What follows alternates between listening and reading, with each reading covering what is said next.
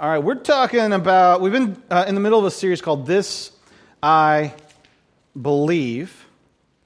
And This I Believe has been a lot of fun. We've talked about communion, we've talked about baptism, we've talked about end times, we've talked about the Holy Spirit, we've talked about what we believe about the Bible, all kinds of very interesting topics.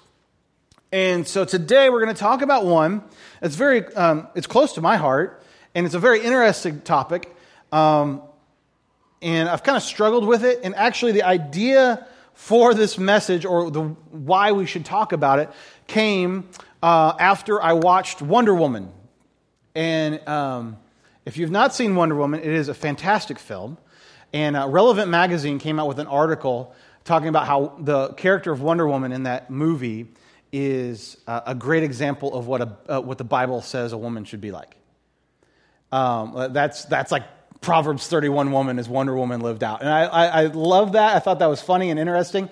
But as I thought about it, I was like, yeah. She's got this wonderful naiveness, but wisdom, this wonderful strength, but softness, this wonderful courage against anything but needing help. And it's just this balance going back and forth. It's not your typical... it's just not any of your thought processes of what, I don't know, it just blew me away to think about it and this balance going back and forth. And I thought about it, and I thought about a lot when I was watching the movie about my daughter.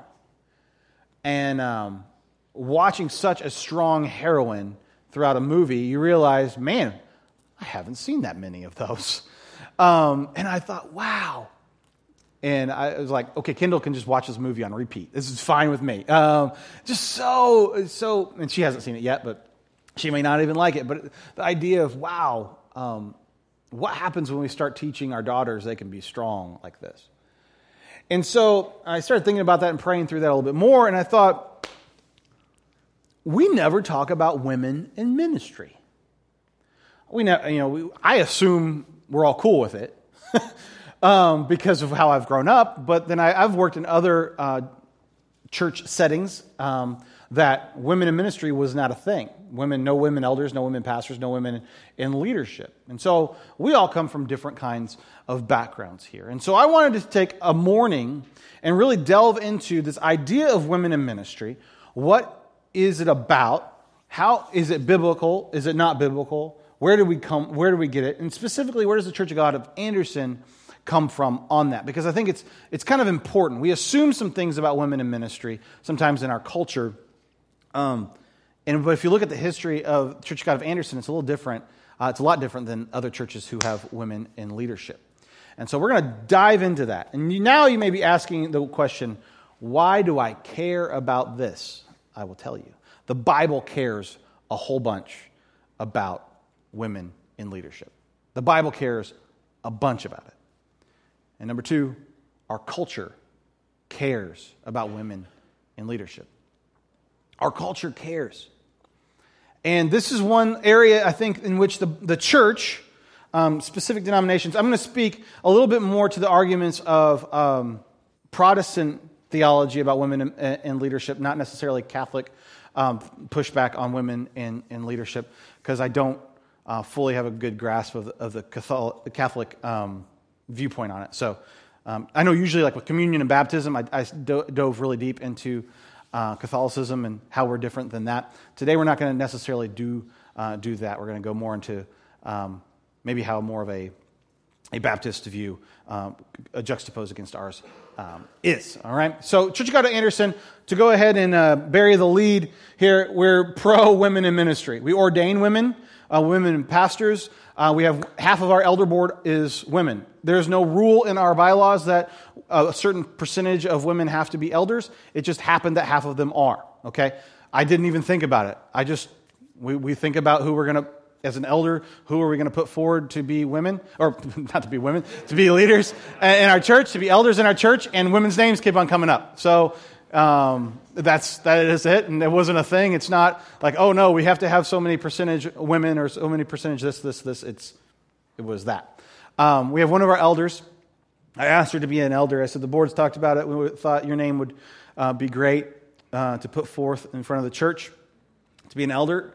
First thing out of her mouth was, "My mom's going to be so proud." And I love that. But also, then she's also had some pushback from other people she met, like, she can't be an elder. She's a woman. She's a she. And I'm like, okay. So there's some thoughts and some ideas and some, and people think differently than we do here. So we're going to kind of dive into that, but I want you, this I believe is all about knowing why you believe what you believe. If you disagree with me, we can have a conversation. You can feel free to disagree with me. I hope through all the other things that we've talked about that we can easily disagree about, end time stuff, communion, baptism. We've done that extremely respectfully. I hope this one can be respectful as well. The cool thing about, I want to get to this story first. So I was at a convention with the staff of the last church I worked at. And so all the staff is there, and I'm bunked up with a guy named Keith Norman, who's now went and planted a church. And I love Keith. Keith preaches exact opposite of me. He is he went to school here in Chicago, started doing ministry on the south side of Chicago, right around Comiskey Park or whatever they call it now. But he started doing ministry there. He's got locks down to here. He is definitely a lot darker skinned than I am. So he preaches totally different. He sings after every message, just like me. He sings after every message. He preaches for like 3 hours. Like he's like, oh, last point, and he's just getting started. But we're on the staff at the same church, share the same pulpit sometimes, which was really cool. And then he comes like, what do you think about this, Jared? And he'd ask me these really good questions. I'll still get texts. I'll get texts at 4 o'clock in the morning because he's up praying because he's way holier than I am. And and he'll text me, what do you think about this verse? Well, I don't think anything at 4 o'clock, bud. You go away. So he's looking at the program for the next morning, and he goes, so what's the matter? He looks at me, he goes, I don't know. I was like, what? He said, there's a woman preaching tomorrow. Me? My mom's ordained. If you don't know me that well, my mom's been ordained for half my life. Her job is to train other people how to be better children's pastors. That's her deal. And she's really good at it. But that's what she does. And so I'm like, okay. And he goes, I don't know how I feel about that. Like I always thought a woman couldn't preach, couldn't be a leader, couldn't be an elder, couldn't do these things. And now there's a woman going to preach to all these other pastors and training us tomorrow. I was like, And so there comes a really awkward moment there. What am I going to say to this? Am I just going to let it go? Because I'm sharing a room with the guy, right? So what are we going to do here? What's it going to look like? How do we deal with that? And so I said, well, I grew up having women in leadership. He's like, you did? Yeah. And so out of that came this 3-hour conversation of just kind of exploring the scripture together and exploring just our past. Because I didn't understand his point of view. He didn't understand mine. Where are we going to get together? Well, we always had respect for each other, humility, and love for each other. And he's still one of my best friends. And so we have this long conversation, and I kind of want to take you through that conversation today to maybe help you understand what's going on for you this morning and maybe in your life, and just some clarity in what's going on. Women in ministry is a hugely it's a huge topic that we deal with in our church. It's a huge topic that the Bible deals with as well, because it seems to be really, really important to the early church. It seems to be important to just the whole biblical narrative of women in leadership. But it matters a lot to our culture. And it matters in our culture because our culture is seen as being chauvinist, as being very male-driven, as a Christian culture, sorry. And we look at the outside, it's like, well, man, they don't care about women, they don't let women be leaders, they don't all this stuff. And these are ideas that are very damaging to, I think, modern Christianity, and they don't have to be. There's some things that I'm going to believe that don't make me popular with culture. Believing that women shouldn't be in ministry makes me unpopular with culture, and it doesn't have to be. Does that make sense? I don't have to, this is not a sword I have to die on. This is not something I have to be like, no, this is true. There's plenty of those other ones that will make me unpopular. But women in ministry is not one of them. And we're going to explore that deeper today. Jesus himself is so pro-women. It's amazing. Out of all the historical characters that you could pick from, all the philosophers, all the religious leaders, Jesus is probably the most pro-woman out of all of them. It's amazing from a single guy. He can speak directly to a woman's heart, make her feel valued and loved and cared for and built up in a matter of seconds. And this is what he does all throughout the Gospels. You read Jesus' interactions. He has interaction after interaction after interaction after interaction with women. And afterwards, he's got women, because of the way in which he's treated them and built them up, he's got women that are bankrolling his ministry. If you look at some of those women that are kind of following him around, they're actually rich, and they're the ones that are providing the money for this whole thing to go on. He's finding women caught in adultery and saving face for them and saying, you know what, don't do that anymore. He's never like, oh, just keep on sinning, it's cool. But he speaks right to their situation, and he protects them. He builds them up, and he guards them. It's beautiful. The other religious leaders would never do this. Jesus gets yelled at by his disciples. What are you doing talking to a woman? You crazy? It's a woman. They don't bite. Okay? We could talk about this. In a time period in which women are treated basically as property, Jesus is building them up, showing them they're valuable, cared for. And this is beautiful. This aspect of Jesus, it makes me want to know more about Joseph. It always does. This is like my Christmas message about Joseph. I want to know how much class Joseph had in treating Mary. Like, what kind of guy was he? Because you learn that behavior. You learn how you treat women from watching your dad or the men in your life. What was Joseph like? So maybe he was a jerk. I don't know, but I tend to think that he was a class act with the way he was a carpenter. So everybody's mama is coming in. Joseph, can you come fix this? You know, what did that look like? Can you? My sump pump's broke. You know, whatever. There's not sump pumps in Israel. There's no water. It doesn't matter. But you get the idea. Like, how did Joseph act in that? And I tend to think that just by the way in which he treats Mary, he could have had her killed, and he treats her with class, that he's always treating women with dignity and class. And I just love that part. Scripturally, in Galatians chapter 3, verse 28, there is neither Jew nor Gentile, neither slave nor free, nor is there male or female, for all are one in Christ. Now, this passage is used to really talk about everyone. Everyone is created new in Christ Jesus. It doesn't matter your background. It doesn't matter where you've been. It doesn't matter what you do. It doesn't matter. All that doesn't matter. And this verse spoke directly to the heart of the Church of God movement in the 1880s when it was founded. The Church of God movement in the 1880s is founded. Think about America in the Midwest in 1880s. We just fought the Civil War. Racism abounds everywhere. Women's job opportunities are what? Be a school teacher, a seamstress, or a homemaker. Like that's about the gamut of what you could do in life in the 1880s. And what does the Church of God do? About 44% of the Church of God pastors that start out in the 1880s to about 1915 are African American or women.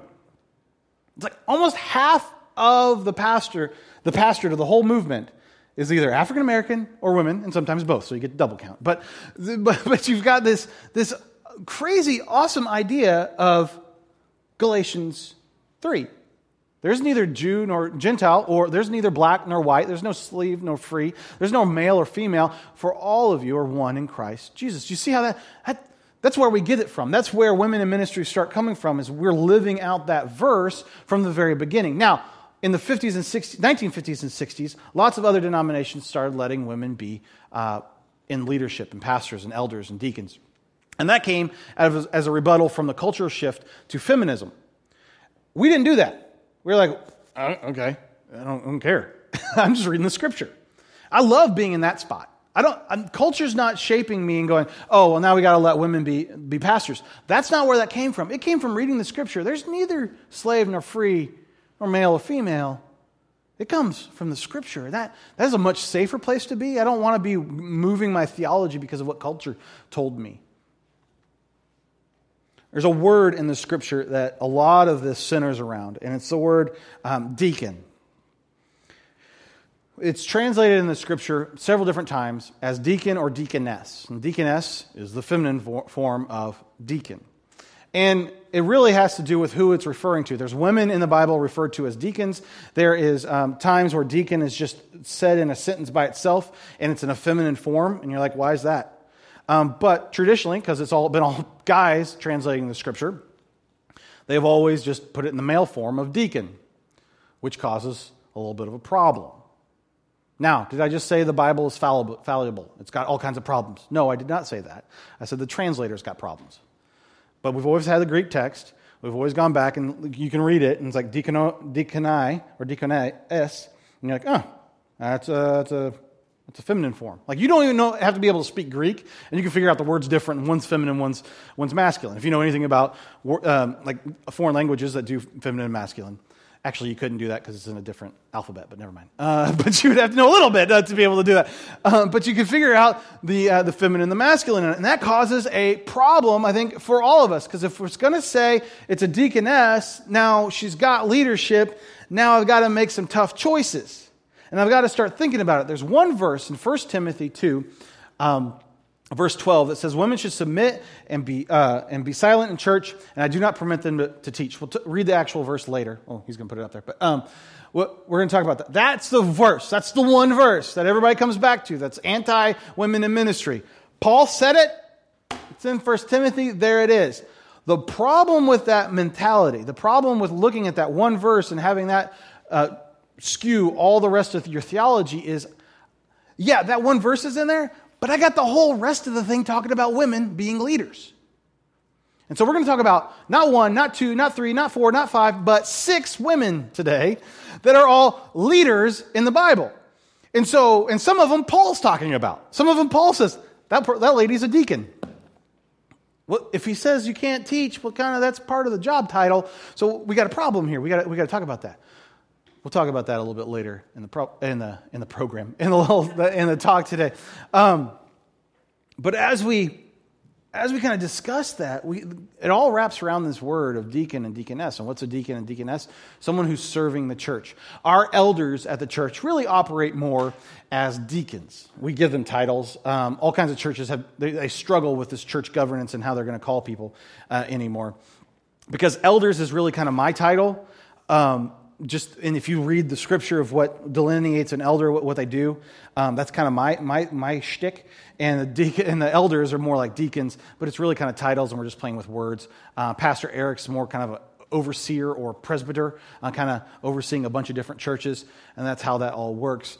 But it's these biblical offices in a modern, especially Western American culture, kind of get very weird. Because think about it, they've showed you how to set up an effective church planning organization of small groups.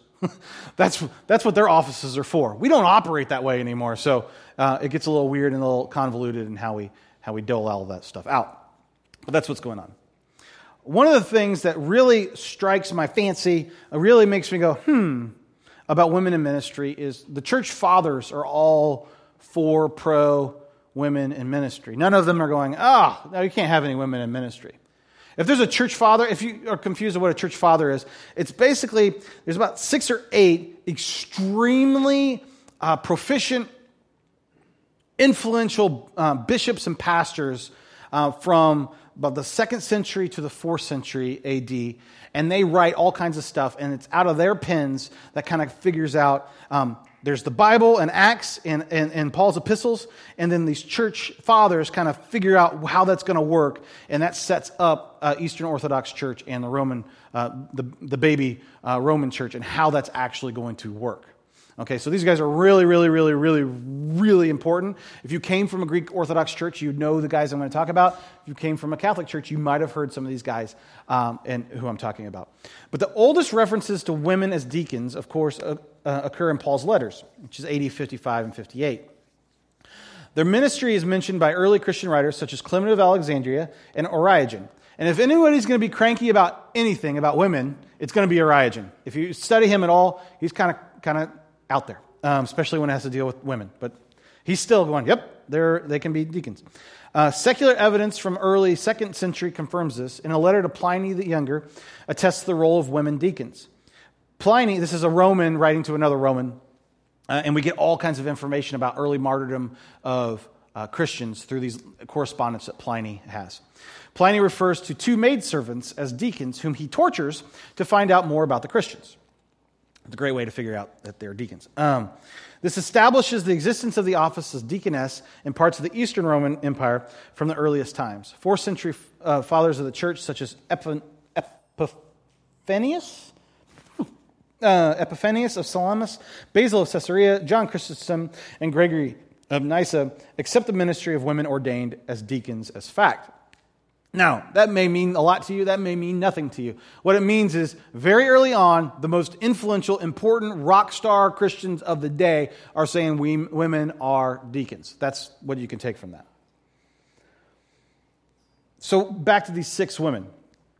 When you take that one verse in 1 Timothy and apply it to all women of all time ever, that they shouldn't teach in church and they should submit and be silent and all this stuff, you do a gross injustice to the rest of the Scripture.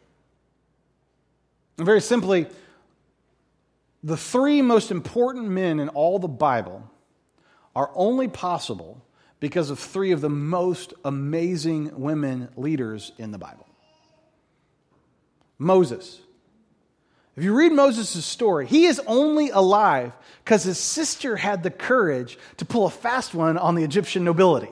Right? She's like, you know what we can do? I don't care about Nile crocodiles. I don't care about getting eaten. I don't care about getting killed. I'm going to save my baby brother, and we're going to put him in a basket and whoop, down the river. Right? What? That is amazing. That is the love. That's only a woman can start thinking of this stuff when she sees a baby. Right? A guy's like, let's dig a hole. All right? This is a guy's thing. A woman's like, let's get creative. I could have this basket. We can do all this. We can figure it out. That is amazing. Number 2, David, most influential, most amazing king that Israel ever has. He is only possible because his grandmama is one of the most pugnacious, hardworking, inventive foreigners that come into Israel. There's a whole book of the Bible about her. It's the story of Ruth and Naomi, right? And because of her intensity and because of her longing to belong and her obedience, she gets into the line of Boaz's wife and becomes David's grandma. And that is amazing to think about. And then also, we've already kind of alluded to it, but Mary. Think about Mary, Jesus' mama. She is an unwed teenage mother in a time in which it's perfectly acceptable to stone to death an unwed teenager mother, right? Think about that. And she does it with class and dignity. She stands up for herself. She does what needs to be done. She accepts this crazy sentence that God has said, hey, I'm going to get you pregnant. Hey, and you're going to be probably 16 years old. Hey, good luck with the social outcast of that. And she handles it like a champ. And that's Jesus' mama. Think about that. Those are women leaders that directly affect who their sons or grandsons are going to become, and they're going to change the face of Israel and the face of the world. Now, there's more women, and these are the rock star women that blow me away. There's a woman in Judges chapter 4. Her name is Deborah. Now, Deborah is, Judges is not read that often because it's kind of weird. It gets kind of weird at the end, like really weird, like they chop somebody up and send them to all these different states, and it gets kind of weird at the end. If you were a teenage boy and you want to read something in the Bible, Judges, it'll keep your attention, all right? That's what goes on. We did it in men's group because that was the only way I could keep their attention. But Deborah is amazing. So let's read this, Judges chapter 4. Now Deborah, a prophet, the wife of Lapidoth. Now think about this. This is like 600 BC, and her name is being mentioned first. When you get a letter at the house today, when Kelly gets a letter at the house, it says Mr. and Mrs. or Reverend and Mrs. Jared Hauser. That's today, in 2017. Not Deborah's mail, it says Deborah and Mr. Lapidoth. That's amazing to me. Deborah, prophet, a wife of Lapidoth, was leading Israel at that time. She held court under the palm of Deborah. She's so important, she got a tree named after her. Now, if you read Judges, you understand that actually is really important. There's only like 5 trees in Israel anyway. So, like if you get one named after you, woo, you're important. The palm of Deborah between Ramah and Bethel in the hill country of Ephraim. And the Israelites went up to her to have their disputes decided. She went to Barak, son of Abinoam from Kadesh in Naphtali, and said to him, the Lord, the God of Israel, commands you, go with you and take 10,000 men of Naphtali and Zebulun, and lead them up to Mount Tabor. I will lead Sisera, the commander of Jabin's army, with his chariots and his troops to the Kishon River. Sisera is the bad guy. And give him into your hands. Barak said to her, if you go with me, I'll go. But if you don't go with me, I'm not going. Certainly I'll go with you, Deborah said, but because the course you are taking, the honor will not be yours. The Lord will deliver Sisera into the hands of a woman. So Deborah went with Barak to Kadesh. So let's recap Deborah. She's married. She's a judge. People come to her to settle their arguments. That's amazing. She appoints a general, so she has enough power to say, hey, you're the guy. And he is so scared, he's like, well, but you, can you hold my hand? So he says, you got to go with me. And then I love this line, God's going to deliver Sisera to the hands of a woman. Now you think it's going to be Deborah. You think Deborah's going to go in there and chariot and be like, wow. It's not what happens. Well, I got to tell this part because it's just cool. But what happens later in the chapter is the Israelites smash the army, and the general, Sisera, starts running away. And he's running, sees a tent, like slides into the tent. He's like, you got to hide me. She's like, and the woman of the tent says, sure, I'll hide you. Gives him some goat's milk to drink. He drinks some goat's milk, passes out, and while he's sleeping, she takes a tent peg, puts it on his temple, and goes, pins him to the floor. Says, hey guys, I got something over here to show you. Get him. She is the wife of a special ops guy who's been doing all this cool stuff all throughout the story. That's Judges. So now all the guys are like, I gotta read this book. But that's what happens. You're like, that's in the Bible? Where Jesus loves me, this I know.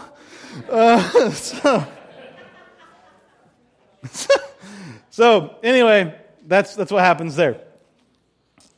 Second woman I want to talk about, and then we're going to fast forward into Acts. It's a woman named Phoebe, not the girl from Friends, but Phoebe. She is writing, and this is where kind of the whole 1 Timothy 2:12 gets a little weird, because Paul is a huge fan of Phoebe.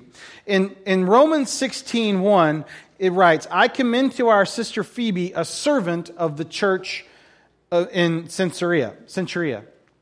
If you can bring that verse up, 16:1. If you look up in your NIV version, if it was written over about 10, 15 years ago, it'll say this, I commend to you our sister Phoebe, a servant of the church in Cenchrea. You're like, oh, okay, she's a servant. Cool. If you look it up on YouVersion today, you look it up on Bible Gateway today, or you have bought an NIV in the last probably year or so, it's going to say, I commend to you our sister Phoebe, a deacon of the church in Cenchrea. There's been a huge debate over the translation of this one word in this one verse.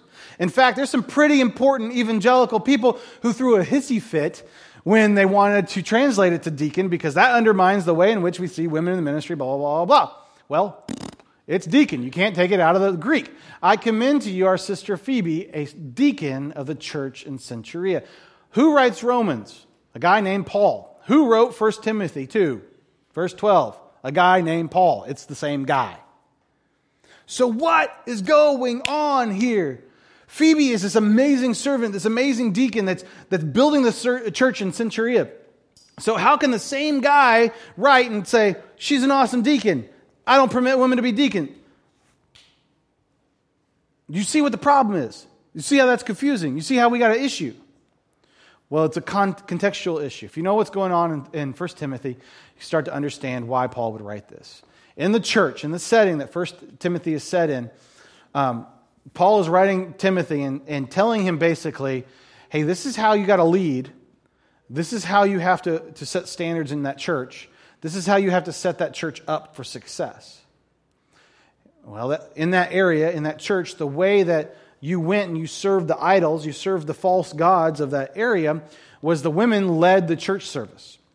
And what would happen in that church service is women would get up and basically start this cyclone of emotion, running around the temple or wherever they were at, and this yelling and screaming and just going around and running. And it's this whirlpool of emotion, just this kind of frenzy getting built up. It's this frenzy getting just...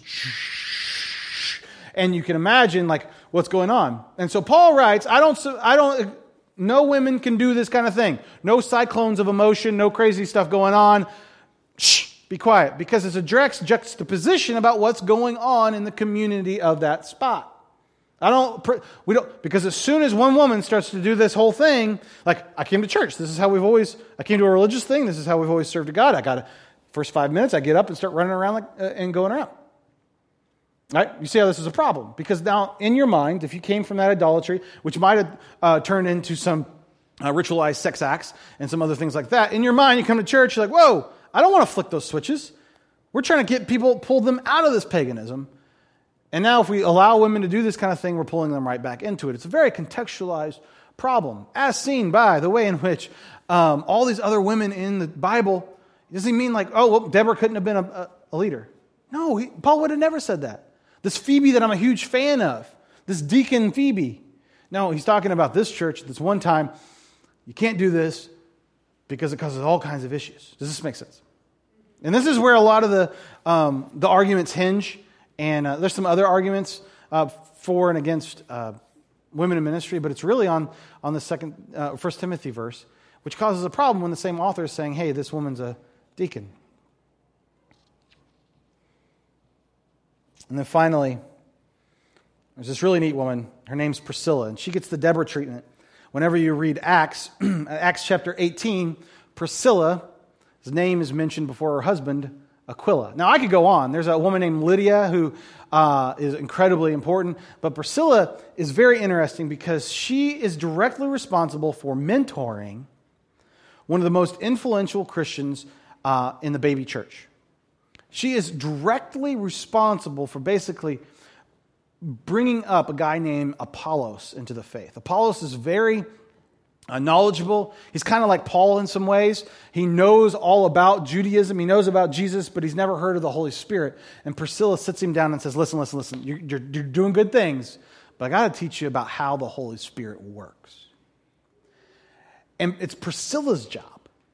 She's teaching these deep things to Apollos.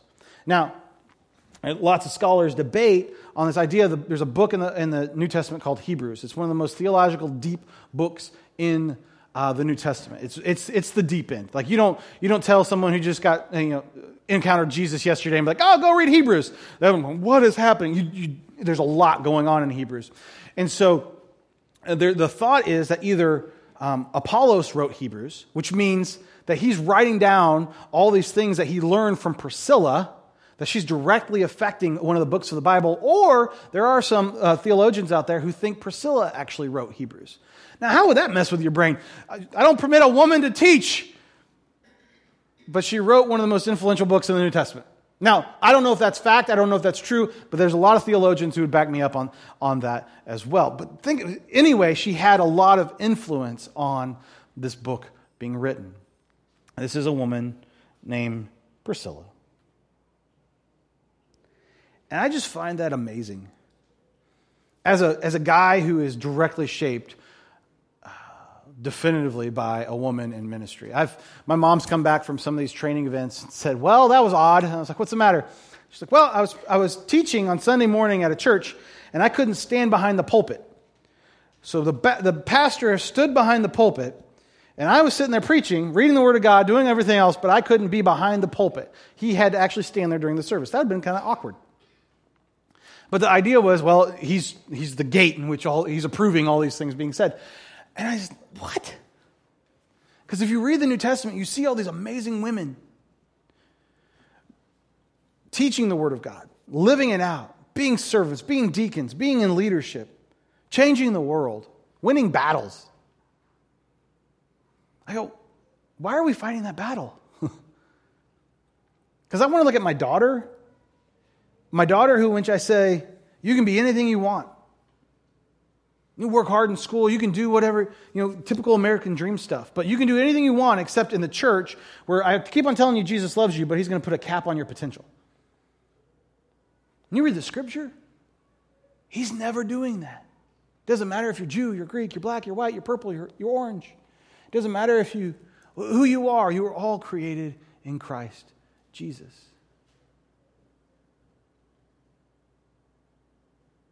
As men, I think we need to encourage our daughters and our wives and our aunts and our grandmas, and we just need to thank them for the spiritual and religious influence they've had in our lives, but also say, no, you can do that. You can have the courage to do these things. Because where would we be if we looked around and we said, well, and I don't understand the idea of women can be Sunday school teachers. We'll allow them to teach our children, but we won't allow them to do anything else. That doesn't make any sense to me. As you well know, if you've been in the church more than 10 minutes, you know that the children's ministry is like, to me, I'd rather that go on Sunday morning than me talking.